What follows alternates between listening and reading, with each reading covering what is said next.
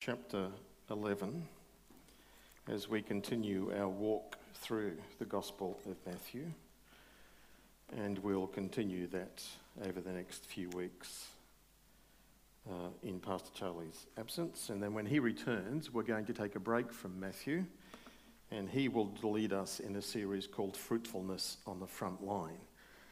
And I'll do a parallel but different service about being witnesses for the Lord Jesus, the issue of mission and evangelism in the morning services, in order to equip us as a church to that end. Matthew chapter 11 and verse 25 to verse 30. I'm reading from the New International Version. At that time Jesus said, I praise you, Father, Lord of heaven and earth, because you have hidden these things from the wise and learned and reveal them to little children. Yes, Father, for this is what you were pleased to do. All things have been committed to me by my Father. No one knows the Son except the Father, and no one knows the Father except the Son, and those to whom the Son chooses to reveal him.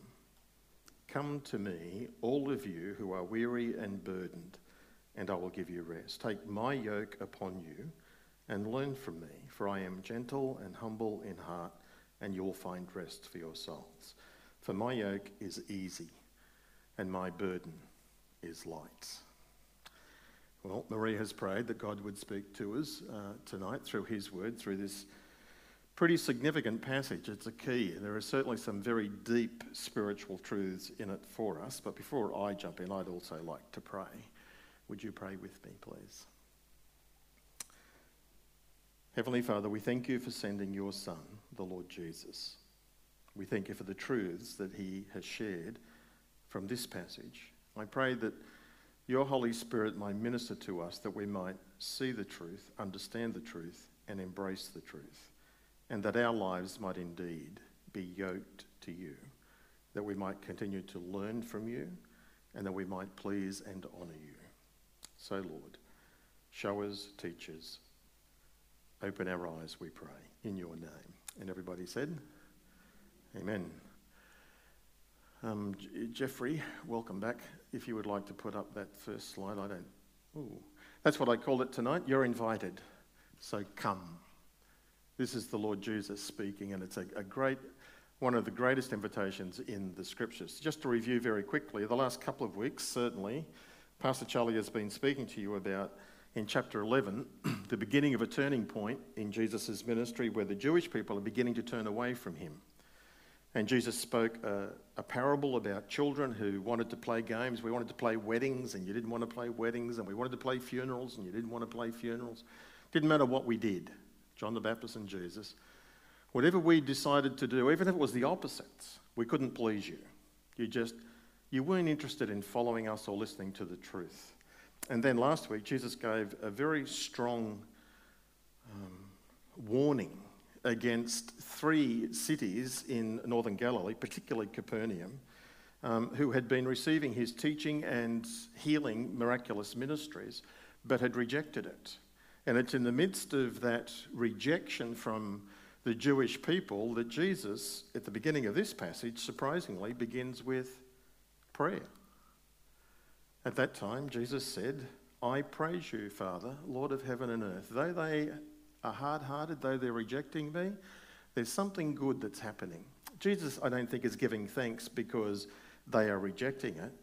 I think rather he's giving thanks to God in this verse, 25 and 26, where he says, Lord, you've hidden these things from the spiritually proud and arrogant. That's your plan. That's what you always do and have always done. But you've revealed it to little children, to babes, to the disenfranchised, if you like. Not to the spiritual elite, but to those who are just hungry, who know that they're sinful, they know they need God's forgiveness, and they've been humbled by it. Not by the great achievers, but by the great needy. The Lord Jesus is prayerful and thankful to God, his Heavenly Father, because some people got it. They understood the message, and he was thrilled with it. Even though, as we said, Charlie would have said last week, even though he was warning and concerned about those who faced judgment. So the little people knew that they needed God, and so they are open to him and to come to him. But the wise and learned, the religious elite, the specialists, those who were self-appointed authorities on religious matters, they believed that God was so impressed with them and that God needed them, that they didn't bother coming to him. But the Lord Jesus, in this passage, clearly says, no. It's to those who repent, who humble themselves, who come not giving God anything, but come and receiving from him that which he offers. I came across this quote. Let me share it with you. It's a lengthy quote. But this is the Father's sovereign plan. In this verse, verse 25, we are served notice. In case we feel especially sophisticated spiritually, wise, or intellectually and theologically astute, that we have the inside track, then this verse is saying to us, look out. It is exactly those with such self-consciousness who are denied revelation. They don't get it. But those who feel their sin, who feel sorry for it, and then come asking for help, they find the Lord Jesus' arms extended and welcome. But for those who feel their spiritual brilliance and are sorry for those so far beneath them, when they come out of their own self-importance, they will find Jesus' back turned. He's not interested in the spiritual arrogant. He's interested in the humble. And God has done that consistently all the way through the scriptures. The proud he will abase, but those who are humbled he will exalt and receive. We don't have to come and show off and be anything with him. We just need to come as we are. Contains a wonderful truth. In verse 27 in particular, you could spend a long time thinking about this, so we're skating over it a little bit tonight. But this is a profound verse. This is deep. And the implications of it could be quite offensive in our society. But this is the Lord Jesus speaking. And he says, the Father knows the Son, like exclusively, uniquely, and the Son knows the Father, uniquely, completely, exclusively. No one else knows the Father like Jesus does. Absolutely everything has been given into the hands of Jesus, he tells us in this verse. The key to divine revelation and knowing who God is in Jesus. It's the only way that we can come to know him. Do you want to know God? Do you want to find God? Then you need to do it in Jesus. You need to come to him, study him, learn about him, because he is unique. This knowledge is nowhere else. We can only come to know God through the person of Jesus. He's the only one with the answers. Jesus is the exclusive mediator between God and man. Come to me. I will reveal the Father to you, Jesus is saying. This can certainly be offensive to many modern ears but it's the church's message that's been passed on to us. And if we're to remain faithful to it, to that revelation given to us by Jesus in this verse, then all we can do is say there is no other way to God. All other ways don't lead you to God. The only way to God is through Jesus. Does this mean that only Christians really know God the Father? It sounds arrogant, doesn't it? But the implication is, yes, this is completely true. So we have to be careful about not being offensive or being arrogant, but nonetheless standing for the truth. There is no other way. Jesus said that very clearly, John's Gospel. I am the way, the truth, and the life. No one comes to the Father except through me. Now, many of us know this truth. And it's an incredible privilege that we have in order to know it. Because many, many, many people don't know it. They're under the false impression that there are many different ways to God and that God rewards and accepts if you're sincere. And it's not true. There is no other way to God except through Jesus. How we say that truth is crucial. Any hint of smugness or intentional insult against other religions or other people or other ways, I think is highly inappropriate and is to be avoided. We are not to go around declaring your religion is inferior. We are superior. Our Messiah is better than all of your religious prophets or whatever. No, what we are to do is certainly to honour Christ and be true to his message and his word without dishonouring others, not deliberately shaming them, presenting truth, but as humbly and as with respect as much as we can. And bearing in mind there will probably never be a completely inoffensive witness to the exclusiveness of Jesus. The world just finds it so arrogant and repulsive, but it's true. So all we can do is share it and declare it humbly and let God do his work, who hides it from the spiritually superior and the arrogant, but who reveals it to babes, to those who are humble, who are prepared to receive truth as God presents it to us. In the Old Testament, if this is true, if no one comes to the Father except through Jesus, us knowing Jesus, then what about people who've never heard about him? Perennial question. God is God and he has a way of sorting all this stuff out. Our job is to present the truth as best we can and as clearly as we can and as lovingly as we can. And God is God. He can have his Jobs in the Old Testament. Job was not a member of his people, not a Jewish person. He was from the East. He can have his Naamans, who came out of a pagan world, but through providence and circumstances, God orchestrated meeting with him.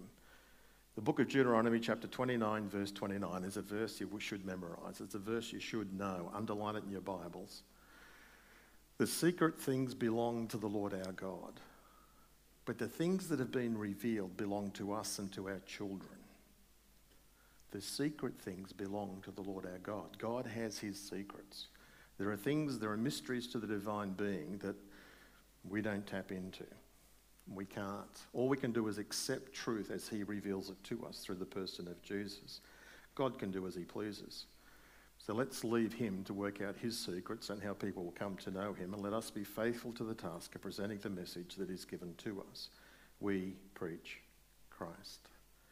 And you would be aware, I'm sure, of stories today, particularly in the Middle East, amongst Muslim people, whom God seems to be visiting with lots of dreams, and dreams about Jesus, or a person who appears to them and they assume is Jesus, and then that leads them to finding a Christian and they hear the gospel. God has all his ways to save the people. But in the midst of this, Jesus giving prayer, thank you, God, that you're at work in the world, and though some reject it, the humble receive it. This is the only way the humble can receive it, it's through me. That's what Jesus is saying. So now he goes on to say, this incredible invitation, come to me, all of you who are weary and burdened, and I will give you rest. It's a wonderful promise. There's a call, come. There's a condition. You've got to be weary and burdened. I wonder what he means by that. And then there is a promise, the consequence of it, and I will give you rest. Come to me. Not go to the priest, but come to me, to the fully authorised representative of God. In Jesus, God gets a face. You want to know what God is like? Study the life of Jesus. John chapter 14, exactly what he says. I've been with you for 3 or 4 years, and if you've seen me, you've seen the Father. We are the same. We are exactly alike. Distinct, but the same. The condition is all who are weary and burdened, or who are troubled and who are labouring. For those who are, and there's no more details given about that, so if that's you, then you qualify. If the going is tough and you're overwhelmed with life, come to him. I think particularly it's in a religious context. If you're weary and burdened about trying to get right with God, trying to keep all the rules and regulations, and it's just wearing you out, stop doing that and come to me, the Lord Jesus is saying. If you're fatigued, exhausted, weighed down by burdens, wherever the burdens come from religion or from self or from trying to please the world or whatever, or Satan or sin or whatever is overwhelming you, whatever is burdening you, come to the Lord Jesus. Jesus' kingdom, my kingdom, is a hospital for the broken and the burdened, for the invalids. If you're a religious person or you find yourself here tonight listening at home or here in the building, if you find that trying to be religious has become a grind, it's become that struggle for you, if you feel inadequate and a failure, well, that's a great experience really to have, because it opens you up to the possibility of trying the complete solution, the Lord Jesus. The Lord Jesus gives a promise of refreshment as well as the equipment to carry future heavy burdens and duties. Notice he says here, and I will give you rest. In New York City, apparently, there are two statues down one particular street. On one side of the street, there is a statue of Atlas, holding the world on his shoulders and kneeling down like this, weighed down by the weight of the world, so to speak. Across the street on the other side, there is a statue of Jesus, and he's holding out his hands, and in one of his hands he has the globe of the world. Which way do you want to live is the point. You can live trying to carry all the burdens by yourself, or you can come to Jesus, where he holds you and all of the issues and the whole world in the palm of his hand. Which way do you want to live? The Lord Jesus promises us rest. And by rest, he doesn't mean sleep, because God rests, but he doesn't sleep. Nor does it mean leisure, because the wicked can rest. There is no rest for the wicked, but they can certainly enjoy leisure, according to the book of Proverbs. No, rest is, remember the story in Genesis where God, through purposeful creativity, creates the whole world, the whole universe, and at the end of it, he, what? Rests. A rest in this sense, then, is a purpose fulfilled, a project completed. So in coming to the Lord Jesus, you will find a purpose fulfilled salvation, forgiveness, satisfaction, peace, and joy in him. Only come to me, the Lord Jesus says. As important as go to church is, and important as read your Bible is, it's all about the person of the Lord Jesus. Come to me, and I will give you something. Rest. In verse 29, he goes on to say something that I just want to draw your attention to. In verse 28, I will give you rest. In verse 29, at the end of it, you will find rest. There is the gift of rest in verse 28, which is the salvation rest in him. But the rest in verse 29, which we will come to in a moment, is about the ongoing experience of submission and obedience to him, of being yoked. Two different sorts of rest. How do you find rest for your souls? By coming to Jesus. Augustine used to say very famously, and he's quoted, God, you have made us for yourself, and we do not rest until we rest in you. You have made us for yourself, and we are restless until we find our rest in you. I came across this illustration. I want to share it with you tonight. It's a little bit involved, but we'll see how we go. I want you to imagine that your life is made up of all different sorts of departments or compartments, and that's the entire you. So you have a mind, you have an imagination, you have will, you have a conscience, you have a heart, you have memory, you have a body and a spirit, and so on. All of those different aspects to us make us up. And so I wanted to use that to try and drive home this point of when we come to the Lord Jesus, we experience this wonderful thing called rest and the freedom of forgiveness that comes from knowing him, and only that. Before we come to Jesus, our mind can be anxious, nervous, with lots of questions and with perhaps increasing fears and dangers, particularly in this COVID season. Our imaginations can be frustrated. We have lots of ideas, but none of them are satisfying for us. Our will is frustrated because we know what we want to do. We know the good that we want to do, but we don't do it. And we feel that we can't do it. Our conscience, we're aware of so many wrongs that we're out of step, out of order. There are so many issues that we have to face and clean up, and it's beyond us. Our heart is either heavy or broken or wounded or weeping. Our memory filled with regrets. We all have things that we wish never happened, wish that we never said it, wish that we never did it. and we can't change it. We are powerless. And imagine all of those different aspects of your personality sitting around a table, and that's the board of your control centre, if you like. And there is an empty chair, or there's a chair at the head of it, but you're in the chair. You're the one leading your life. What the Lord Jesus is asking you to do is get out of the chair and allow him to sit as chairman of the board. Come to him. For all those weary and burdened by all of these precious dimensions of life, and experience calm and rest and peace, because he's in control and he brings all of the different dimensions of our life into harmony. Imagine the Lord Jesus walking into the boardroom of your soul, so to speak, and he says to each member of the board something like this, looks you in the eye and he says, "Mind, come to me and let me teach you. Let me guide you into all truth and to help you to think correctly and clearly. Will, come to me and let's get yoked together to do my will.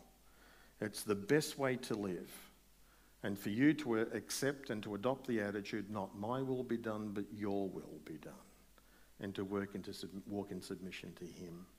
To the imagination, come to me and embrace the new dream. It's bigger than your work or your family or your pleasures, and learn to live for the glory of God, the very reason that you were made for. And imagine, I have truth and experiences for you that are beyond your imagination. Come to me. Memory, you come to me. The past is past. It's not a prison, but it can be a launching pad for the future. God wants to do a new work in you, to forgive you, to cleanse you, to redeem you, and to offer you a solution to the pain that you remember. Conscience, you come to me. I'll cleanse you, forgive you, and you'll be at rest. And then aligned with God's will. Heart, I have something to show you and to fill you with. My love for you. Receive my love, reflect on my love, and share my love with others. If the whole soul comes to Christ, every dimension of our being comes to him and is in submission to him. It's like the board says, okay, we have a motion before us. Do we come to Jesus or don't we? Let's vote. And all members on the board vote, and the vote is carried unanimously. Everybody is in agreement. Then you experience rest, bringing every dimension of your life into submission to him. That's the beginning. But Jesus goes on to say, take my yoke upon you. Come to me, and in process, receive rest, but then take my yoke upon you. What's a yoke? A yoke is a steering device.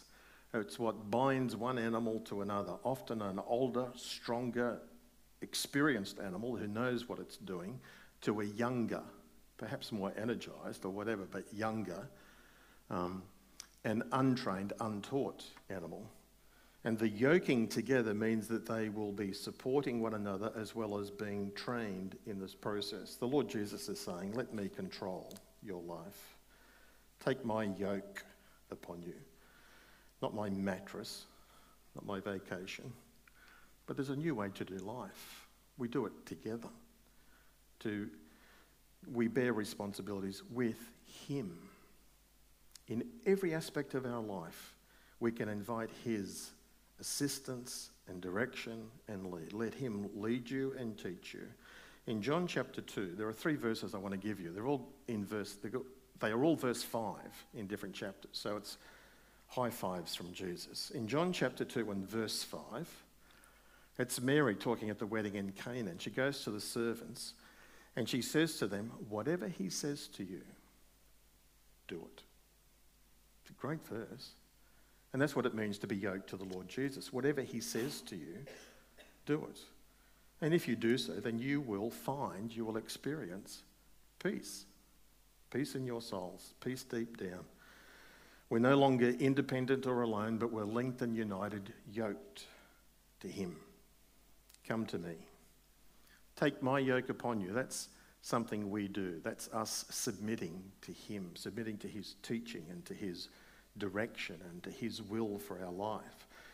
It can be costly, and it's to be daily, to take up our cross each day, deny ourselves, follow him. But they go together. And then in the process of taking the yoke upon us, he says, learn from me. Learn not just about him, but from him. Let him be your teacher.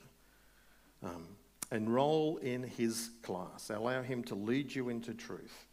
He won't answer all of your questions, but he will reveal the Father to you. And he'll take you on a journey, which is the best journey you could go on. Let Jesus teach you through his word, through his teaching. Let him speak to you through it. Lord, what it is you want to say to me. He will be our personal teacher, our tutor, our coach. It's a wonderful invitation. In Matthew chapter 17, verse 5, on the Mount of Transfiguration, the cloud comes across and the Heavenly Father says, "This is my Son with whom I am well pleased. Listen to him." Listen to him. Mary says, do what he says. The Father says, listen to him. Learn from him. And a yoke is a walking instrument. Jesus links himself to us, and so he walks with us through all of life's situations and circumstances. Wherever we find ourselves, he is journeying with us and we with him. We're no longer alone. We don't have to be alone. And this one is Luke 5, verse 5, my last one. That's where Jesus gets into the boat of Simon Peter and pushes a little bit out. And then Jesus says, let's go out fishing and drop the nets. And Peter says, no, we've done that all night. There's no fish out there. We didn't catch anything. But Lord, if you say so, we will. And it's that point. Even though you may differ, you may have a disagreement with what Jesus is asking you to do, and sometimes it'll be strange. Nonetheless, submit. Lord, if that's what you want me to do, then we're going to do it. And as Peter found out, there was an abundant harvest that came in. The Lord Jesus then says of himself that he is, and he's describing himself, I am gentle and humble in heart. I think this is the only time in the scriptures where the Lord Jesus talks about his own heart. He's contrasting himself with the rabbis who were very strict. They could be very harsh. They were very focused, perfectionist, very demanding.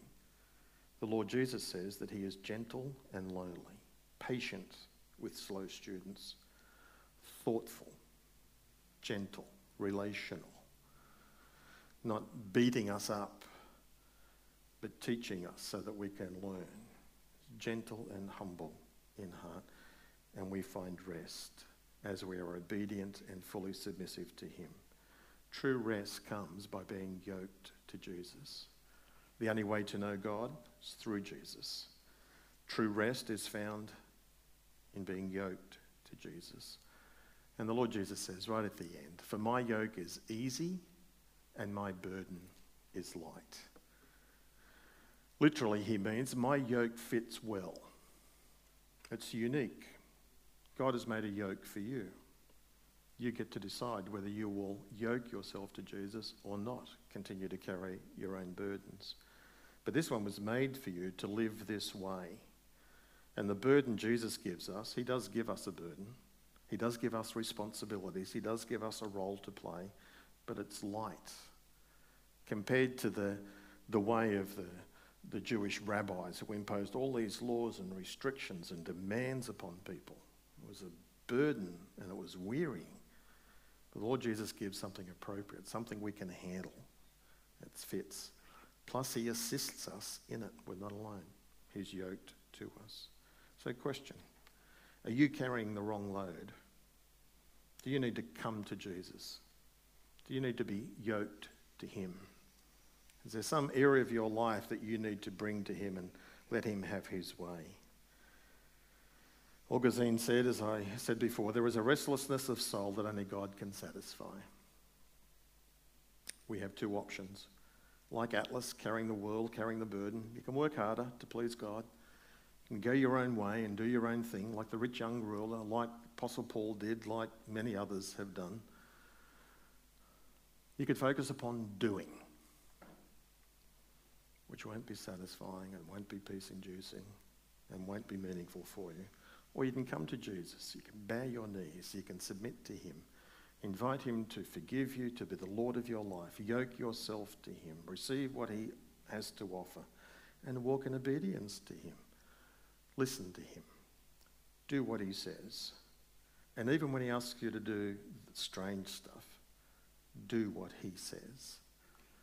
And your life will be encapsulated by not do, but by what he has done for you, to gift you and lead you. I think that'll do. Let me pray. Heavenly Father, thank you for your Son, our wonderful Saviour and Lord, the one who invites us simply to come to him, to know him, to yoke ourselves and to learn from him. And in the process of doing that, to live life the way that you designed it, to bring honour and glory to yourself, but deep meaning and peace and satisfaction to ourselves. Lord, have your way in each of our lives, I pray. And I ask this in Jesus' name. Amen. Thank you, Daryl. Please stand as we sing Jesus, Your Mercy.